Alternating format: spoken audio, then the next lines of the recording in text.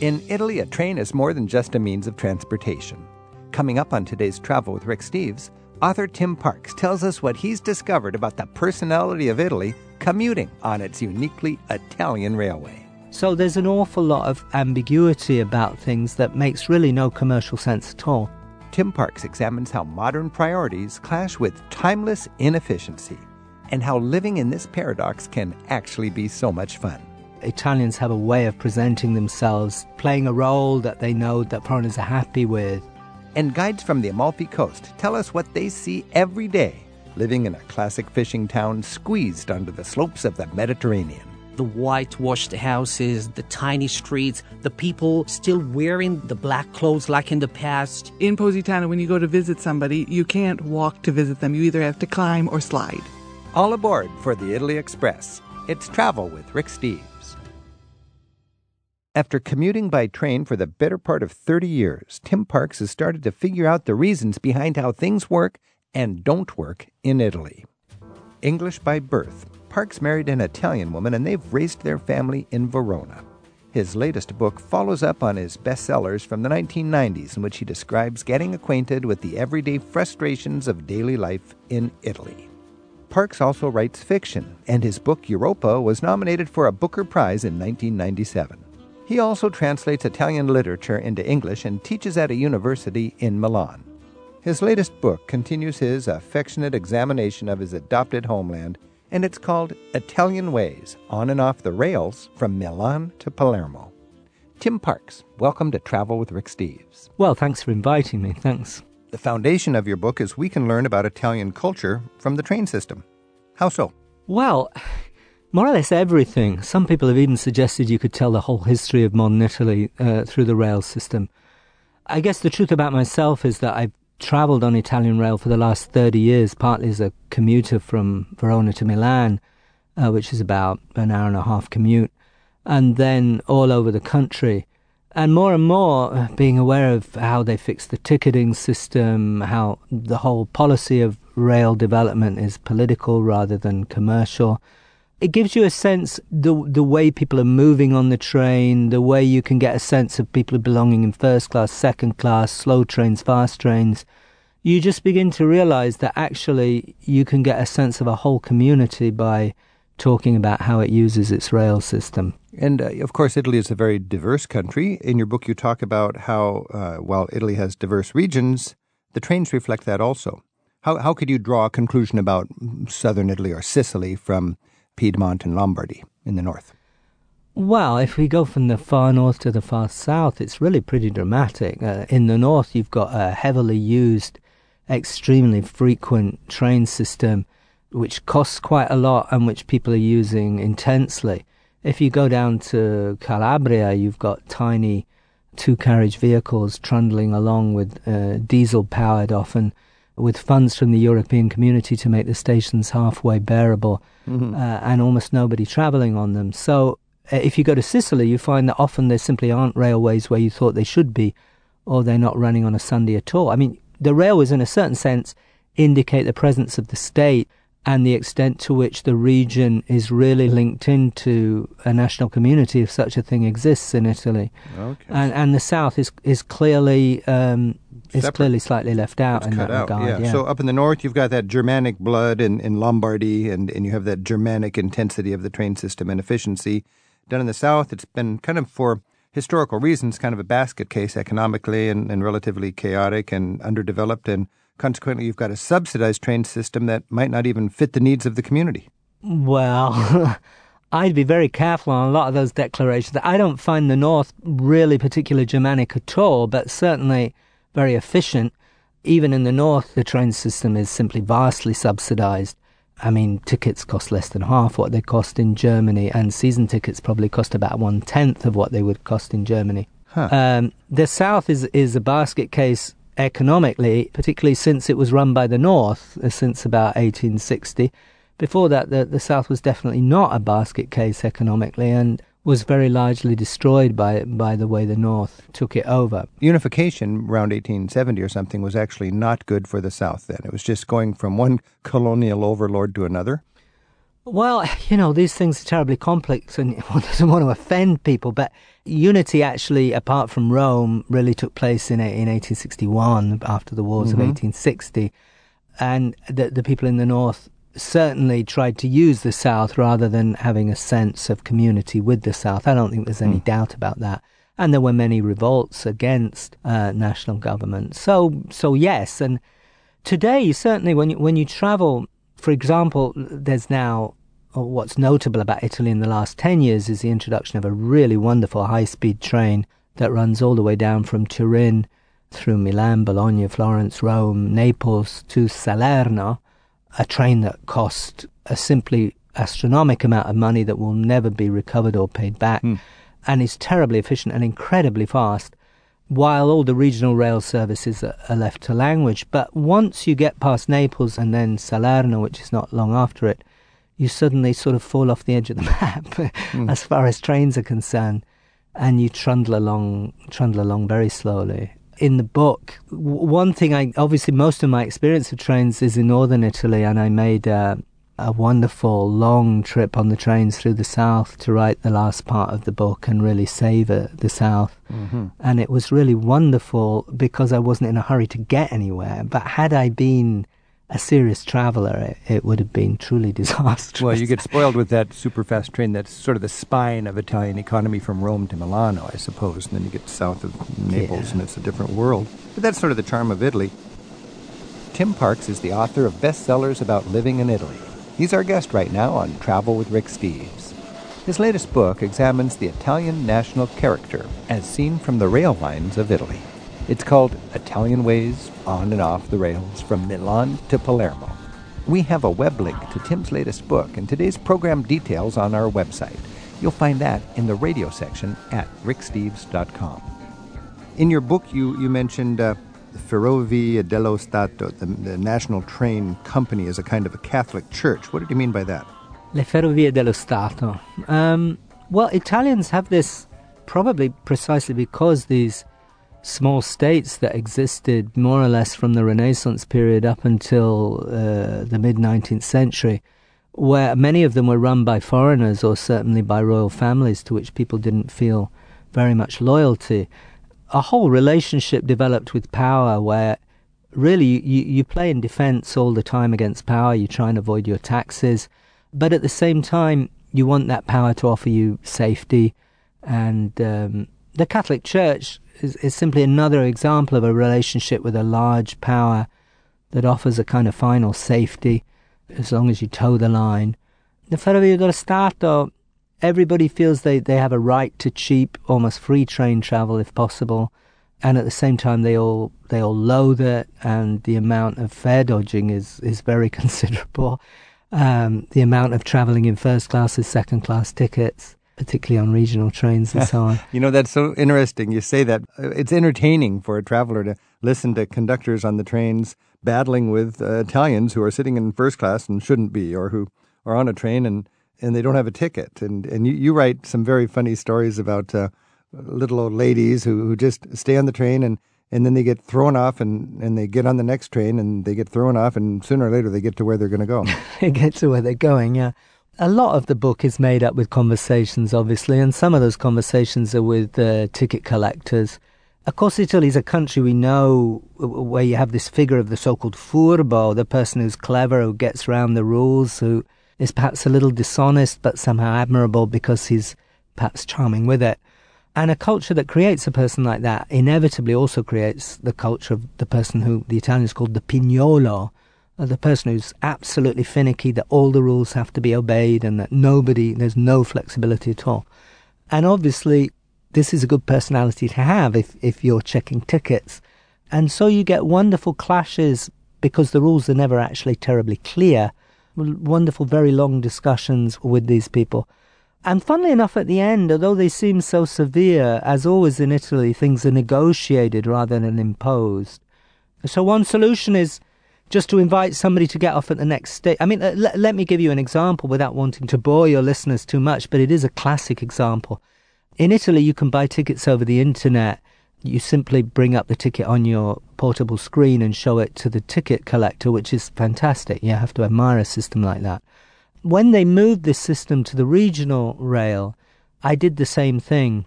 But the first guy who collected my ticket told me that it wasn't acceptable on the screen because it said on the ticket that the ticket had to be printed. And it said it, of course, way, way off the bottom of the screen. You had to scroll down through all kinds of tiny regulations, with the result that this guy, who knew perfectly well that I paid my ticket, was asking me to pay a huge fine and so on. And there was a huge argument, almost the whole carriage, because lots of the young people said, but a PDF is printed, so it can be on the screen. But anyway, in the end, the compromise was just to invite me to get off the train at the next station, which is a classic, you know.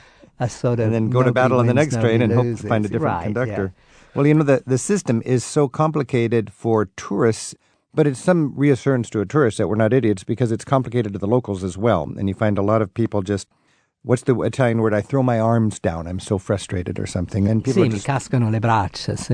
Say that again? My arms fall. Mi cascano le braccia. Oh, yeah, I throw my arms down. I just don't. To me fall my arms. Mi cascano le braccia. So you're just trying to deal with this thing with a sense of humor and don't try to get there exactly when you want to and just try to work it out. Yeah, can I say that actually, you know, there are many other countries with equally complicated. I mean, the British system at the moment is a complete nightmare. But I think that they're complicated in different ways. So the British system is complicated because it's actually really geared up to usage of the train. So you pay different amounts at different times, and it's terribly complicated getting your ticket because of that. Right. In Italy, it's all to do with pretending that there is still social prices for some tickets, while in fact the railway system desperately needs money and so has to charge you real money for other tickets. So there's an awful lot of ambiguity about things that makes really no commercial sense at all.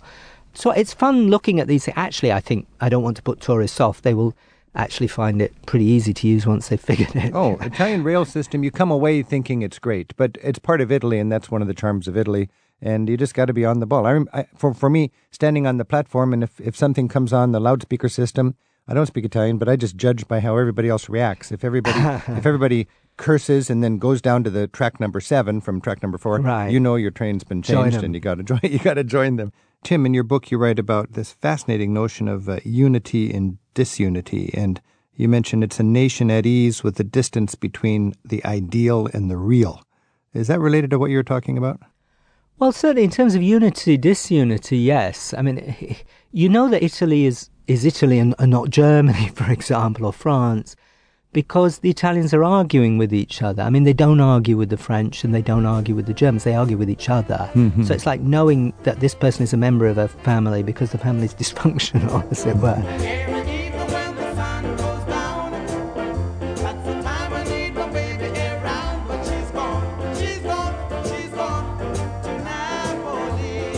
Tim Parks takes your calls at 877-333-7425 in just a moment as we explore Italy through its train system on Travel with Rick Steves.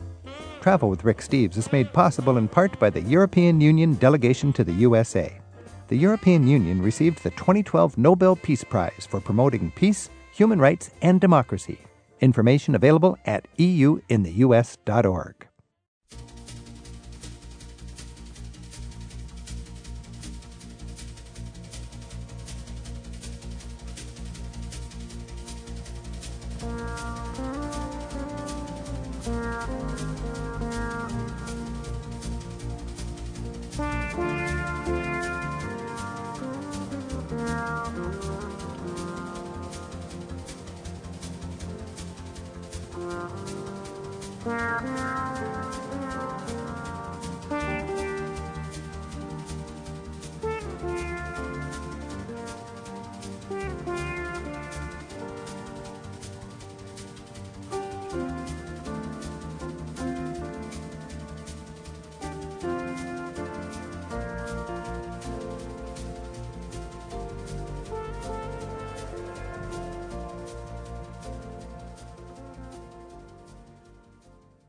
Sono Ferenc Mate da Montalcino in Toscana e io viaggio sempre con Rick Steves.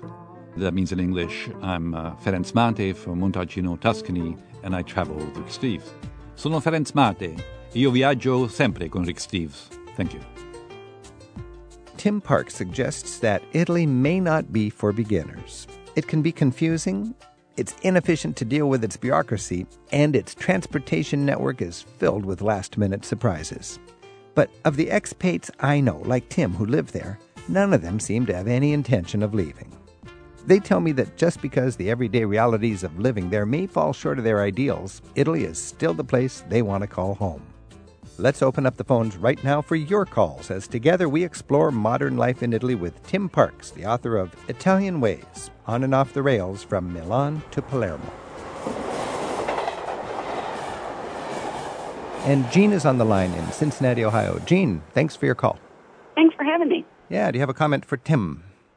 Well, yeah, I plan on taking my 17-year-old son to Italy next May as a graduation gift. And right now, all of our travel is going to be via rail for about 2 weeks. And my son has studied Latin for about 5 or 6 years, so he's learned a lot about ancient Roman architecture and culture. So I'm asking that, outside of the Forum in Rome and or Pompeii, where else, near train stations, might we get a good look at ancient Roman culture that might be a little bit off the beaten path? I don't know what you call the beaten path, but almost everywhere in Italy, if the rail station's in the centre of town, there's going to be some Roman stuff around. But, for example, if you go to Verona, which is a very wonderful city to visit, you will find within a very short bus ride from the station into the centre, right in the centre of town, there is the largest Roman arena, which is still in use for concerts, operas, and so on. There is also a Roman theatre up on the hill, which is very beautiful. Tim and Gina, it's funny, when Gina asked that question and Tim was coming up with his answer, I was thinking, where's classical Roman sites near a train station? And I thought, Verona. And then Tim said Verona. And then I thought, well, you can't really walk there that easily. But then I remember once for my Facebook blog, I just turned my little video camera on in the train station to see what it would be like to step out, hop on a bus, and go downtown. And it was like, I didn't miss a step. You step out of the train station, right in front of you, there's a platform, and there are buses literally every 2 minutes, zipping you from the train station right to, what's it called, Tim, Piazza Bra? Piazza Bra. Piazza Bra. And step off the bus in Piazza Bra, and you're looking at this, arguably the best preserved Roman theater in all of the ancient world. So that's easy, Verona, yeah. Yeah, it's a vast amphitheatre worth visiting. But also, Verona has a river which goes in a meander through the city with steep hills on the northern side. And there is a Roman theatre on the side of the hill which is still used for concerts and also theatre people productions. love that. It's wonderful. Yeah. The city's full of Roman ruins, as indeed is almost any Italian city. How about Aosta? Aosta is called the Rome of the North or something like that, isn't it? It's a little town. Nobody goes there. You can get there by train, north of Milano, Aosta, and its nickname is something like the Little Rome. And there's plenty of Roman sites up there that are truly off the beaten path. Jean, thanks for your call. Thank you very much.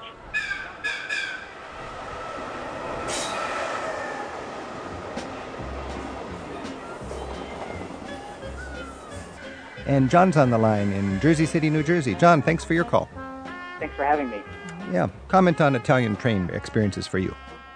We were traveling to Rome from southern Italy, and when we got into Napoli, we were delayed at the train station, and we were in a car with a few other Italians who spoke no English, and they all just kind of shrugged their shoulders and threw their hands up, indicating, this is Italy, this is the train, you just kind of roll with it.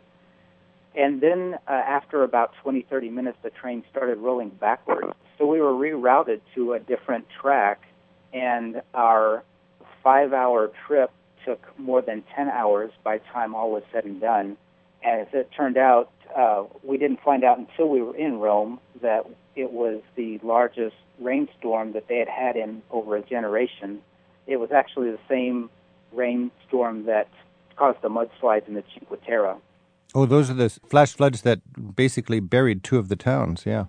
Yes. In Rome it was not as devastating, but back in Napoli, moving, one stop at a time and then waiting 20 minutes. We had a reservation at a B&B in downtown Rome, and it was our last night in town. And the owner of the B&B was just fabulous. We called him when we could. Our reservation should have expired, and he said, oh, you're going to be here, come, I'll meet you. And so halfway from the termini to the location, he met us, and it was kind of an interesting exchange. He's looking at us pulling luggage, and were not sure about this man who's looking at us, and then he finally indicated that he was our host for that night. And he was just wonderful. We got into town just after midnight, and he convinced the local pizzeria downstairs to reopen so he could make us a pizza so that we could have something to eat. It's still the best pizza I've ever had. Well, that sounds like taking surprises in stride in Italy. Remember, it's about the size of California with 70 million people or something like that, and some violent weather and some congestion on the rails and lots of people coming together at the same time. So best just take it easy and enjoy the friendliness of people like you did. That was very much our experience, is people taking things in stride. The people were just wonderful. Even that was kind of a worst-case scenario, I think, on the train. You know, we met so many people, and of course, at the time, we didn't speak any Italian at all. Coming up from Sicily, we got to Mineo, which is a big travel hub going to the mainland, and something I had never seen before or since is there was no bridge to get the trains across the strait between Mineo and the tip of Calabria. And so they load the trains into the hold of the ferry boat. So the body of the ship opens up, and they take the train a third at a time, and then they have to disconnect the second third and the third third, and they ride side by side in the boat, and then have to reconnect on the other side. And so while we were going through that process, we met this man, Vincenzo, who spoke very little English, and we had our handy Rick Steves Italian phrase book. So we're doing a lot of pantomiming. It was great, though. We communicated. It was a lovely conversation. And he saw that we were a little nervous about getting off at our stop at La Mesa Terme. He was able to help us understand which stop to get off at. And in the meantime, another individual gets on in the cabin with us, and we're all just kind of talking like we had known each other forever in broken Italian/English and pantomiming.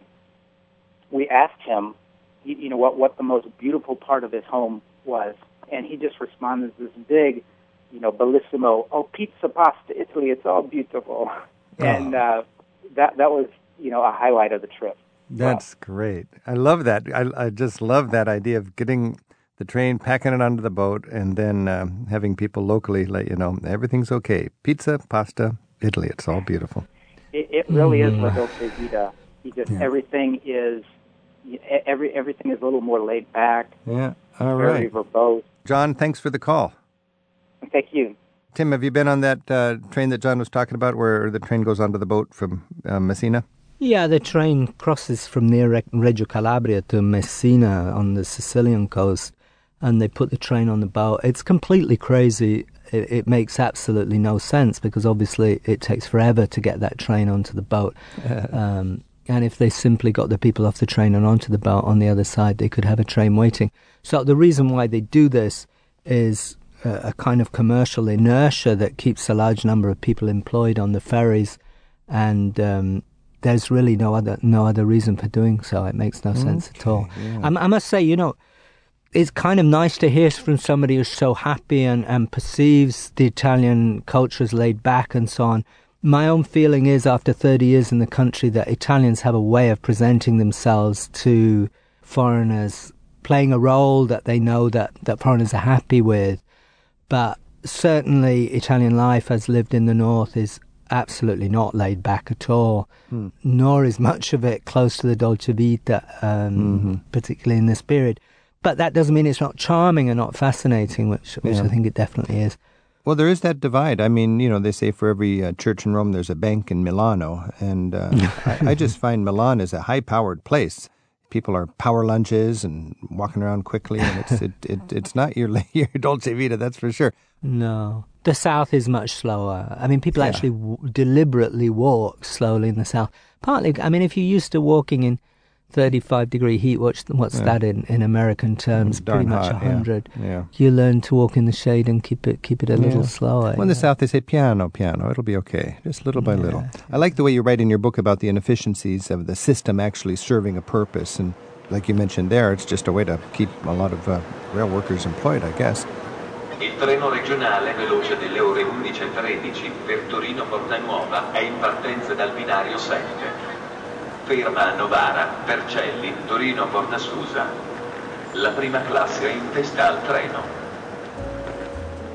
We're exploring how Italy works right now on Travel with Rick Steves from the perspective of its rail lines and the 33 years that author Tim Parks has been making Italy his home.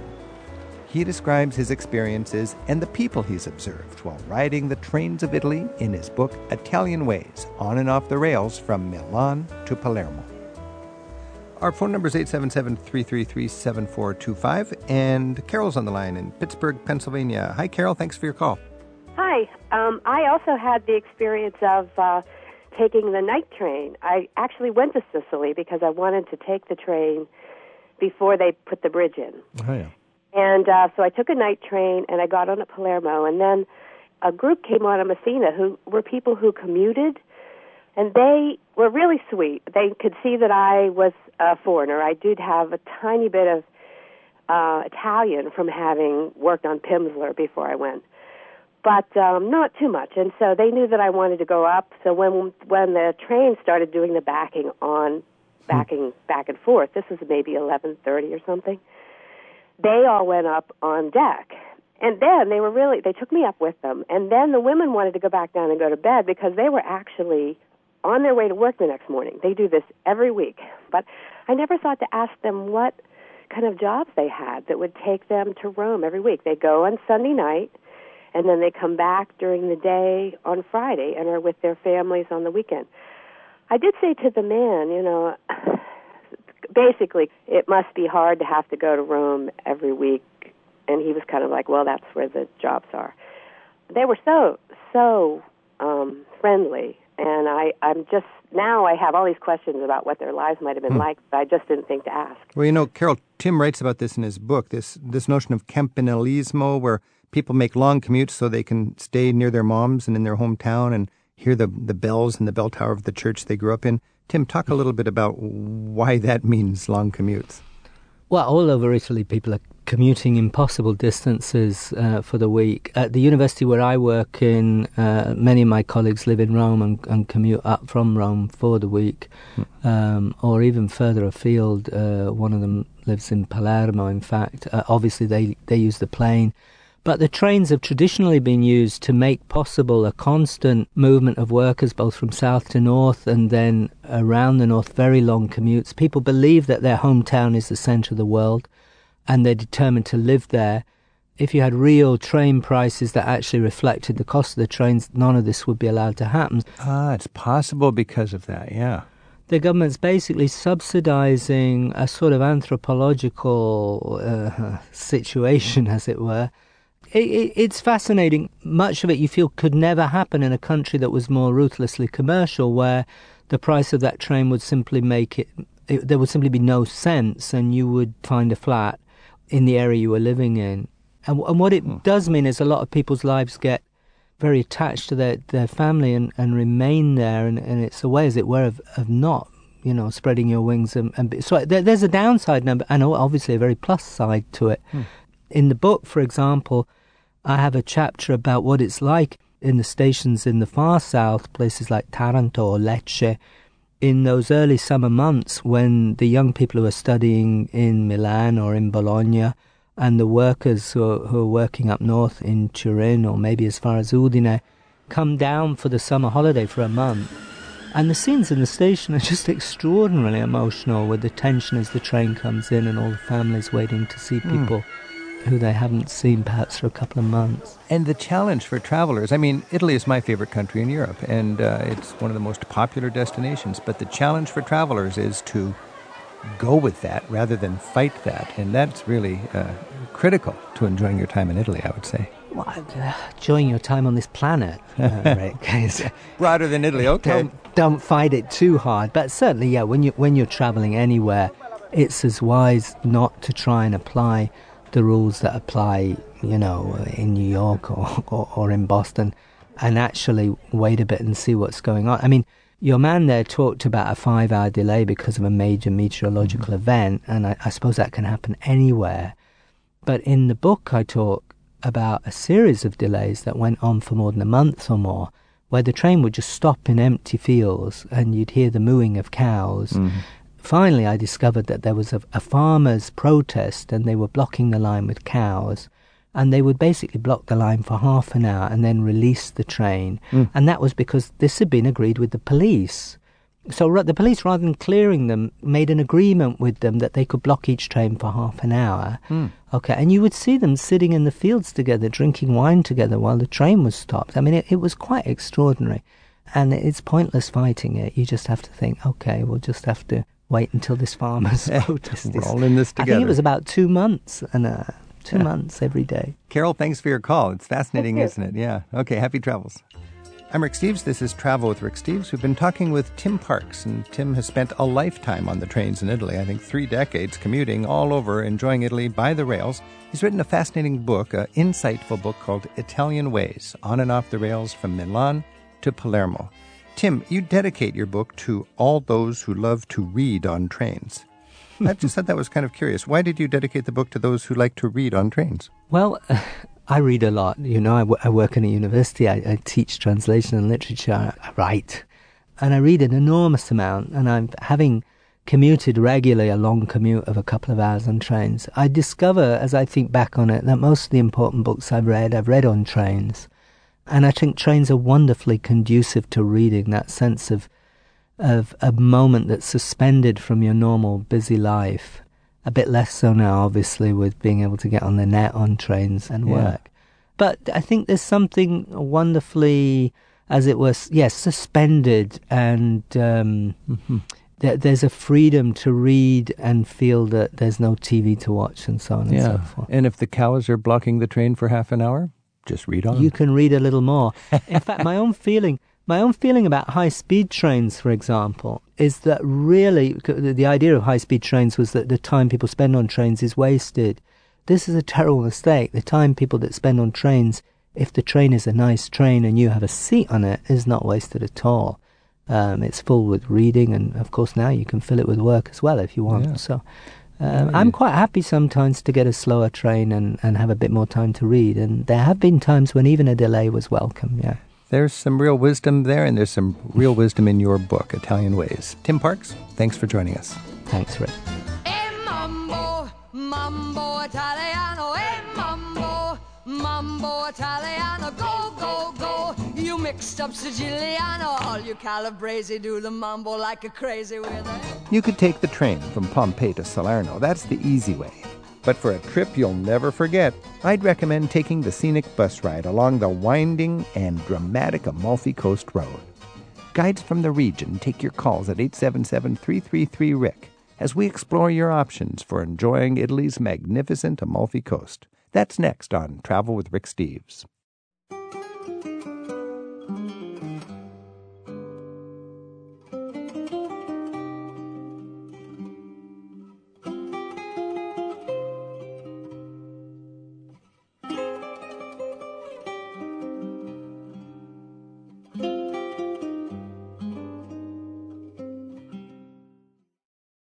The Mediterranean is a huge sea with lots of scenery, and I've seen lots of it.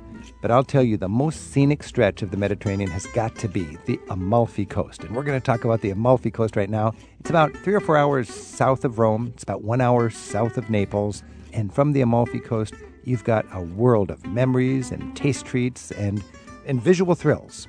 We're joined by 2 friends of mine who live in that area, and they are local guides, Aldo Valerio and Anne Long.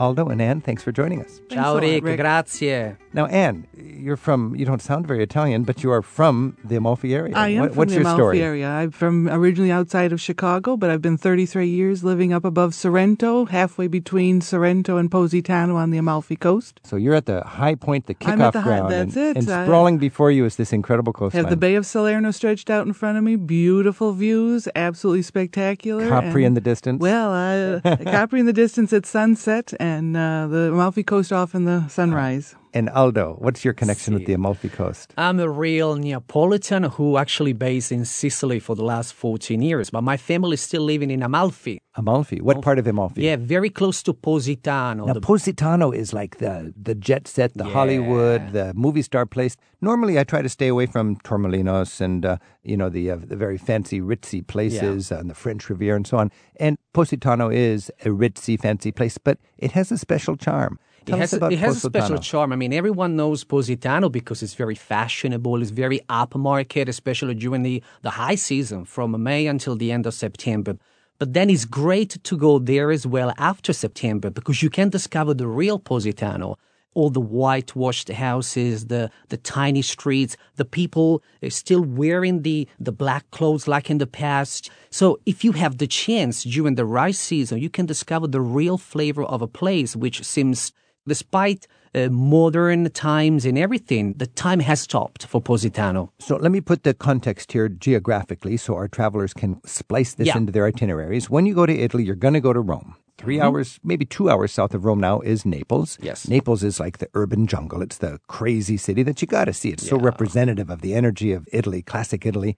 And then from Naples, I wouldn't want to stay there if I was on my first trip. I would go farther south to Sorrento. Yes. That's 1 hour south of Naples, and that's the jumping off point for this dramatic Amalfi Coast. Yeah. And there are several little towns along the Amalfi Coast that you can use as your headquarters if you want to settle in.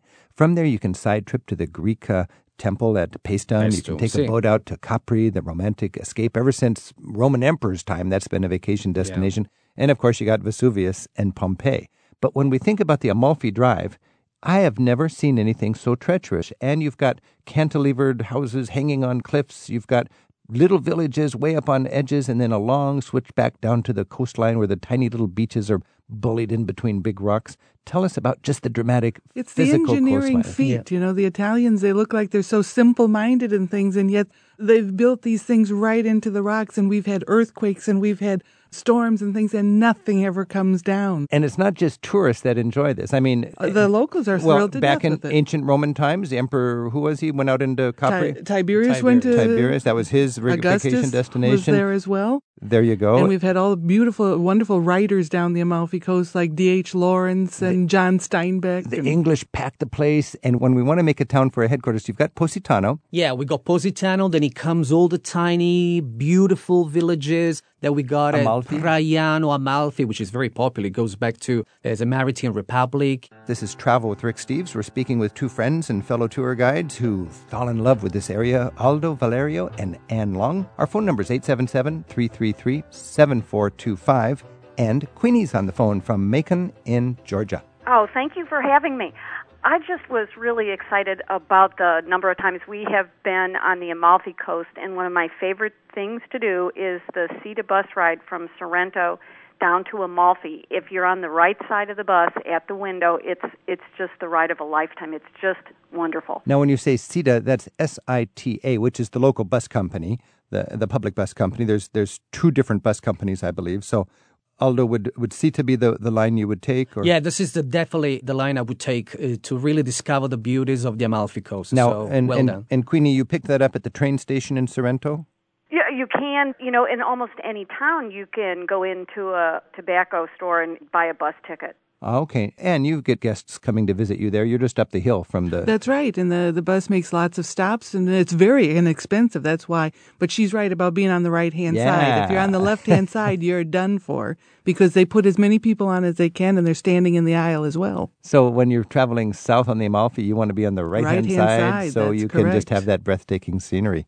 Queenie, what was one of the highlights for you visually of actually driving down the Amalfi Coast? They were just innumerable, but I really think the way the drivers handle the buses is just incredible. I mean, they kind of fly and then they kind of slow up. They know the coast up and down. It's amazing to be on a bus with them. You have to trust them, because if you get thinking about it too much, you can just picture that bus tumbling all the way down the cliff into the sea. And believe me, when you're sitting on the right side, you can feel that too. Now, Queenie, a lot of us know about Positano and we know about Amalfi. What town would you recommend that we pay attention to while we're exploring the Amalfi?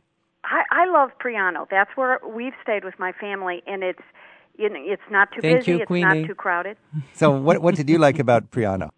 It's not busy, it's not crowded, and it's very close to Positano, and it's right centrally located. You can get anywhere. Now, it's a long, skinny town, sort of straddling the road, isn't it? It is, and it's great for walking up and down the hill. It's just an easy town to get around in. Did you go down to the actual coastline? We have some 400 and some steps or whatever. It's a lengthy walk. Aldo can hardly contain himself here because that's where your family is from, Yeah, isn't it? Queenie, that's where I come from. That's where my family is still living. But we love it. I agree with you. And it's always a pleasure for me to spend the summertime over there. Did you see the small piazza, the small square? And it gets so packed with locals in the evening. And you said about the drivers, just to let you know, all Neapolitan drivers, they get a driver license after 24 hours distance learning course. So definitely they know how to handle with the roads. So they did a driver's course after 24 hours? No. This is the way we are. Oh, this is the way we love driving in southern Italy.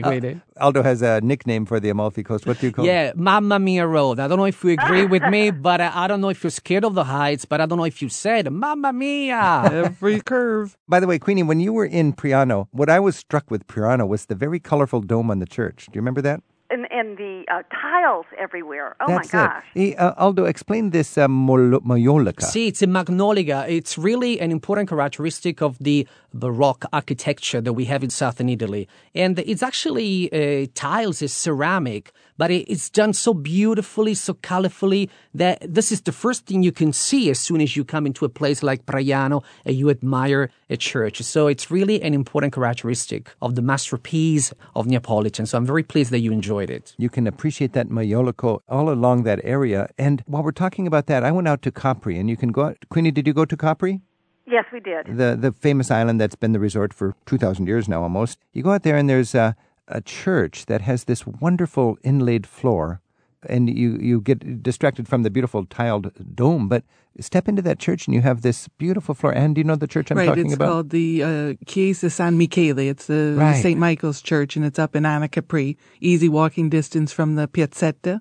And it's I think from the 1700s, beautiful, that shows the Garden of Eden. Oh, and all these animals the animals have human expressions on their faces. And then you can get up into the choir loft to look down on the floor. So that's beautiful. a highlight of Capri. Also, when you go to Capri, it's fascinating. We've got so much progress in our country in the last few years in gay rights, and we have to remember, back in the 19th century, you could be tossed in jail or even executed if you were in the wrong place at the wrong time as a gay person. And a lot of Europe's cultural and artistic elite, gay artists would gather in Capri in the 19th century, and they could live freely there. Am I understanding that correctly? They actually were living freely over there, and then it was an accepted way of life for the people on the island. That we had famous people like Alfred Krupp, the German armament. He was gay, and so he was able to live there with no hassle. Queenie, any other tips from your experience on the Amalfi? I love to go down to Paestum. I think that was a wonderful trip. It was very easy to get to. And Paestum would be for me, you could make the case that it's the most amazing ancient Greek temple you could see outside of Athens, and it happens to be in Italy, just south of the Amalfi Coast in Paestum. Queenie, thanks for your call. Well, thank you for having me. Ciao, Queenie. Bye. Ciao. Bye. Anne Long is another one of those expats who's been living in Italy for a generation now. She lives between Sorrento and Positano with a stunning nightly view of the sunset on the Mediterranean. And Aldo Valerio comes from near Positano, where his family settled. They're tour guide experts to the Amalfi Coast region of Italy, and they're taking your calls at 877-333-7425. And Kathy's on the line in Denver, Colorado. Kathy, thanks for your call. It's a pleasure to talk to you. Great. Do you have a comment about the Amalfi Coast with Aldo and Anne? Well, I've always wanted to drive the Amalfi Coast. We've been to Italy probably 6 or 7 times, and my husband loves to drive those Italian roads, but he's 75 years old now, and he still loves to drive. And so my question was, is that for those of us who live in Colorado and also drive Colorado twisty roads, is that a real danger for us, or is that something he might be able to do? You know, Kathy, you could certainly drive it if you're a good driver here, but do you want to drive it? That's the question. And I would say if you're in Sorrento, which is the main town where most of the tourists use as a springboard for exploring the Amalfi, which goes along the coastline to the south, It's the one place in Europe where I recommend splurging for a private taxi with an English-speaking driver who can be your driver. He can help you park, he can be your guide, and he can pick you up when you need to go. And then you just plan out the day with him, and it's a reasonable price when you consider how much more you'll get out of your time. You won't be buying other transportation, and you have a guide as well. And then he will drive you to the bottom of Positano, or as low as you can get with a car, and he'll arrange to pick you up. Otherwise, you'd have to walk a lot, and you can't walk anywhere in Positano without going uphill and downhill. And then he'll drive you to Amalfi, and there's no parking in Amalfi, that's for sure. So he'll drop you off right in the center of this beautiful little town, and then you can arrange to be picked up in 2 hours, and you don't have to bother with the parking. If you're an American tourist in a hot, crowded day, trying to find a place to park your car in Amalfi, Aldo, is that a recipe for disaster? Definitely, but it's very difficult. I agree with you, Rick, especially in the summertime from May until the end of September, finding a parking space is just impossible. Yeah. And then what you're going to spend for the parking, and whoever is driving the car on the Amalfi Drive cannot look and enjoy the sights. Yeah, that's a good point. Impossible. And the taxi driver from Sorrento, he's done it a million times. That's right. And he's watching the road, you look at the scenery. Plus, he knows where to stop to try those. I mean, I remember stopping at that fruit stand with those incredible lemons. Yeah. All different kinds of lemons. Lemons as big as a cantaloupe. Right. That's right. And the chili hot peppers hanging. Oh, I love that Gorgeous. place. All right. Does that give you some ideas, Kathy? From my point of view, it sounds like a great idea. I will have to convince him that he doesn't need to actually be behind the wheel. Don't be a hero. Don't be a hero, Mr. Husband. Also, by the way, many cruise ships stop in Naples, and there's a lot of cabbies and minibuses there. And I found they had very good regulated prices, and they can zip you down to the Amalfi Coast when you have your day at shore from Naples. All right, Kathy, thanks for your call. Thanks so much. Ciao, Bye. Kathy. Ciao. Bye. Ciao. And Joyce is on the phone in Bellevue, Washington. Hi, Joyce. Hi, Rick. Thank you for taking my call. Well, we went to Italy last year for the first time. We love Amalfi Coast, and the view is stunning, and the locals are friendly. But unfortunately, we were only able to spend a couple of days there, and so we want to go back for a longer stay, especially after listening to your conversations earlier. Oh, I missed the place. So I wonder, what are some of the challenges to live there long term as a foreigner? I was wondering the same thing. We have Anne here who's lived there for over 30 years, and now Anne considers herself a local. And what are the challenges? What's the upside and the downside of moving in? Well, it's always been the idea, if you've got a spirit of adventure, to settle into a foreign culture and try to learn of the language. Of course, it's much harder these days than it was 30 years ago, because 30 years ago, no one spoke English. Now you've got satellite TV, and you've got Skype, and you've got your computer to read newspapers and things. You really have to force yourself, but learn the language, get out and mix with the locals, learn how to cook, learn what they do on their holidays, because if you spend any time there, you get to see more of the country than if you're just there for 2 days, 4 days. There's so many things going on, Christmas time, Easter time, middle of the summer. You lived in Chicago before? I have. And then 30 years in Italy now. And you haven't picked up an accent, but you move your hands like an Italian when you talk. I'm going to sit on them now. And one great thing about the area, Sorrento and the Amalfi, is there's quite an expat community. There's a lot of There's a lot of mainly Northern Europeans, a lot of British and Scandinavians, etc. There, not many Americans make it that far south to my area. You'd have, if you're an English speaker, you'd have plenty of people to talk with. Oh, there's plenty of people. Yeah. And they have little get-togethers in the main square for coffee, etc., so that you can catch up on what's going on. Joyce, there's an adventure for you. Oh, it sounds like it. Yeah. There's no downside unless you're going to live 33 years. Now, you get a lot of tourists coming in. A lot of English people come down. Aldo, what is the season for the English people coming in? Well, the season, they come from April until the end of October. So now this is odd to me. And I mean, in the United States, we have snowbirds that'll go from, the north, the rainy north down to the south in the winter to get a little bit of decent weather in the winter. Right. But you're talking about the English people going down there in the hot summer. Doesn't it get awfully hot in the summer? It does get very hot, and that's exactly what they want. To come down to Sorrento in the winter, we have 60-degree weather. It's not 90. They're looking for 90. Well, they wouldn't come down in the winter because Right. it's not hot enough for them. See, to me, the winter in Amalfi would be wonderful because I like crisp blue, peaceful in the 60s. But you're saying these no, English... they want to bake. Not only do they want to experience the culture and stuff, they want to go back with the suntan. Oh, the suntan. Yeah. All And right. also because during the fall, there's not really too many travelers. So you can visit the archaeological sites Yeah, that's a without beautiful so thing. much crowd. So that would be, my opinion, the best. Two time different of the year. experiences. Oh, definitely. Joyce, thanks for your call. Oh, you're welcome. Ciao, Thank you. Joyce. See you in Italy. Ciao, ciao. I'm Rick Steves. This is Travel with Rick Steves. We've been fantasizing about the Amalfi Coast, and a lot of people are actually going to turn that travel dream into reality. What a beautiful place to go, and we've been helped along by Anne Long and Aldo Valerio. Anne and Aldo, let's finish it off with one last little tip. Anne, tell us just some way to get an extra insight to appreciate your homeland now. Well, Positano, again, is what is attracting so many people. I think Positano has advertised themselves very well with the Americans that they all know about Positano. And my favorite quote comes from John Steinbeck, the writer, who, when he was in Positano for about a month, he wrote that in Positano, when you go to visit somebody, you can't walk to visit them. You either have to climb or slide. And that's Okay. what it's like, because it's up and down. It is so true. You can only go up or down, and it's worth the trouble. Right. Aldo, Yeah. it's a magic hour in the early evening, and we're on the beach in Positano. There is. Positano is very romantic, especially in the evening. But there is a place, it's the main beach. In Positano, it becomes so beautifully during the evening. And this is what I usually do. And Saturday night, Sunday night, I just have a passeggiata, a stroll, and then I like enjoying the beauties of the surrounding area, having a glass of wine, and then watching the world goes by. This is, in my opinion, the best way to enjoy or to finish your holiday in Positano. So the beach is sort of like a piazza. Oh, yeah, it's like a piazza. It becomes like a Everybody's on piazza. the Everyone beach. is on the beach, and the restaurants on the beach. And stress and worries are not allowed. No, not allowed at all. Definitely.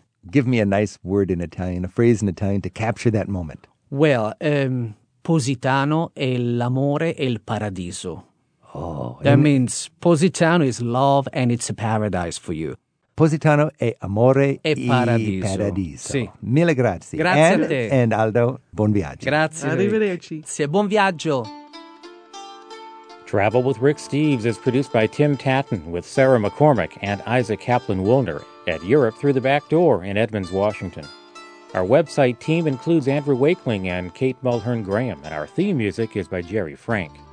Special thanks to the BBC in London for their help this week. Join Rick and his guests as a call around the show when we record our next batch of guest interviews. Look for a link in the radio section of ricksteves.com to send us your email address. That's how we can notify you of upcoming topics and dates. And while you're there, you'll also find Rick's audio walking tours to many of Europe's most popular cities. You can download them to your smartphone or MP3 player. It's part of what we offer in the radio section of ricksteves.com. We'll look for you again next week with more Travel with Rick Steves. Travel with Rick Steves is made possible in part by the European Union delegation to the USA.